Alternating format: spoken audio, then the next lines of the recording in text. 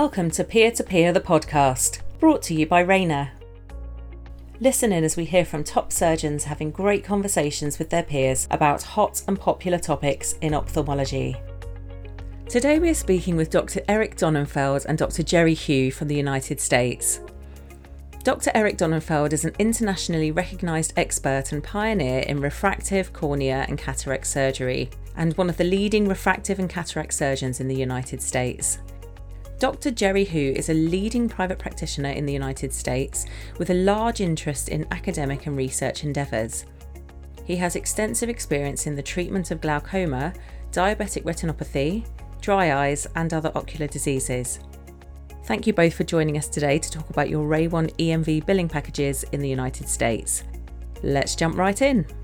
What does your RayOne EMV billing package look like? Do you charge for any additional services in tandem with RayOne EMV? Dr. Donnenfeld, why don't you go first? So the EMV lens is considered a normal non-premium lens by CMS in the United States. So you can't bill directly for the EMV lens. When they come out with the toric lens, then of course you'll be able to bill for that. But for the present time, we have created a refractive package. The refractive package is a limbal relaxing incision for pre-existing astigmatism.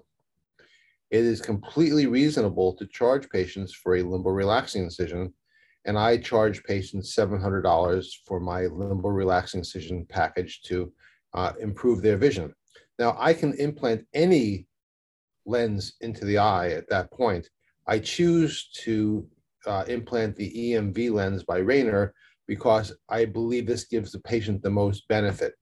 The lens gives an additional amount of near commensurate with probably better than the Vivity in my experience, and certainly better than the Eyhance lens. And by giving patients the LRI and the EMV lens, it creates a premium package where they can achieve good distance vision and good intermediate vision. And very commonly, I'll do the non-dominant eye with a little bit of mini monovision of about a minus 0.75 to minus 1. And now the patient becomes relatively spectacle independent for most intermediate and near tasks, thanks to the extra reading aid of the extended depth of focus characteristics of the RayOne EMV lens. Having said all this, I want to be very clear. I'm not charging anyone anything for the EMV lens. That is part of the package that's included with the limbal relaxing incision. It would not be legal for me to bill for the EMV lens as things stand today, but I feel that this offers patients a premium outcome on their vision with the added reading associated with the EMV that just makes the patients happy with their post-operative results. Thank you very much for that very detailed response. Dr. Hu. So we have three basic implant packages. One is what I call precise vision package.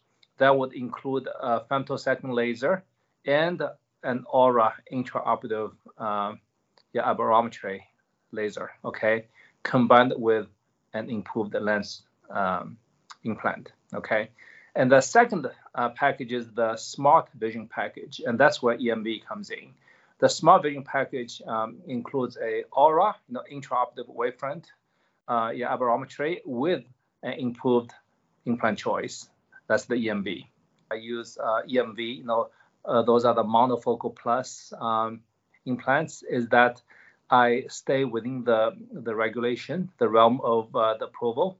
And so I basically say, hey, smart vision, we can use intraoperative wavefront aberrometry to offer you monovision or to help us to correct your astigmatism.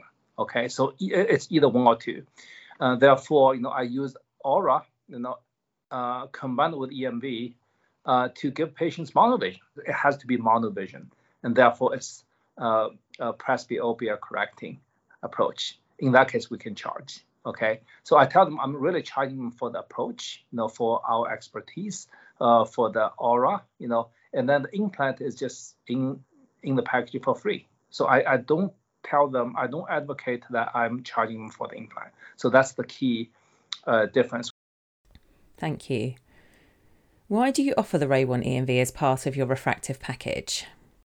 My lens of choice for the refractive package in my practice is the EMV lens, because I fully believe this lens gives patients the most value. It gives them quality distance and quality intermediate, and also is a perfect lens for doing mini monovision. At the same time, that's not the reason why I am charging patients for their premium package. I'm charging them only for the lumbar relaxing incision, which is the safe harbor for billing patients directly for a cosmetic aspect of their surgery, which is the treatment of astigmatism. And have you found that the RayOne EMV provides the same quality of vision as a standard monofocal? I have not had any patients complain to me about, having decreased quality of vision.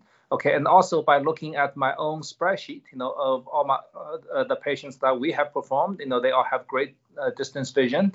And I have not had any patients who pointedly complain that they notice the quality of vision being compromised, with any of the monofocal plus lenses, EMV or some of the other models. So I have not seen that at all. The patients are very happy. One of the concerns that clinicians have is that when they place a lens that provides additional reading, that the patients lose quality of vision at distance. Do they lose contrast sensitivity? Do they have glare and halo? And I can say unambiguously in my postoperative management of my patients who've received the Rayner EMV lens, I have not seen an increased incidence of glare and halo. The patients have tolerated the lens very well, and essentially has all of the visual characteristics of a conventional monofocal lens, but the extra value of the extended depth of focus technology. So this lens has become a very important lens in my practice because it gives patients that extra value without degrading their vision at distance. Thank you. And thank you both for your time and for joining us today. Stay tuned for the next episode of Peer to Peer the podcast with host Mr. Alon Barsam as he leads a conversation with his colleagues at OCL Vision about marketing your clinic in the digital world. See you then. For more information about this episode's topic and to read the show notes, visit the Peer to Peer Hub at rayner.com/peer-to-peer. This podcast is provided for general information purposes only. The presenter's views are their own. Rayner does not endorse off-label use. Users must refer to the product labelling and instructions for use for Rayner products in all cases. Not all Rayner products are available in all countries. The full disclaimer can be found in the show notes.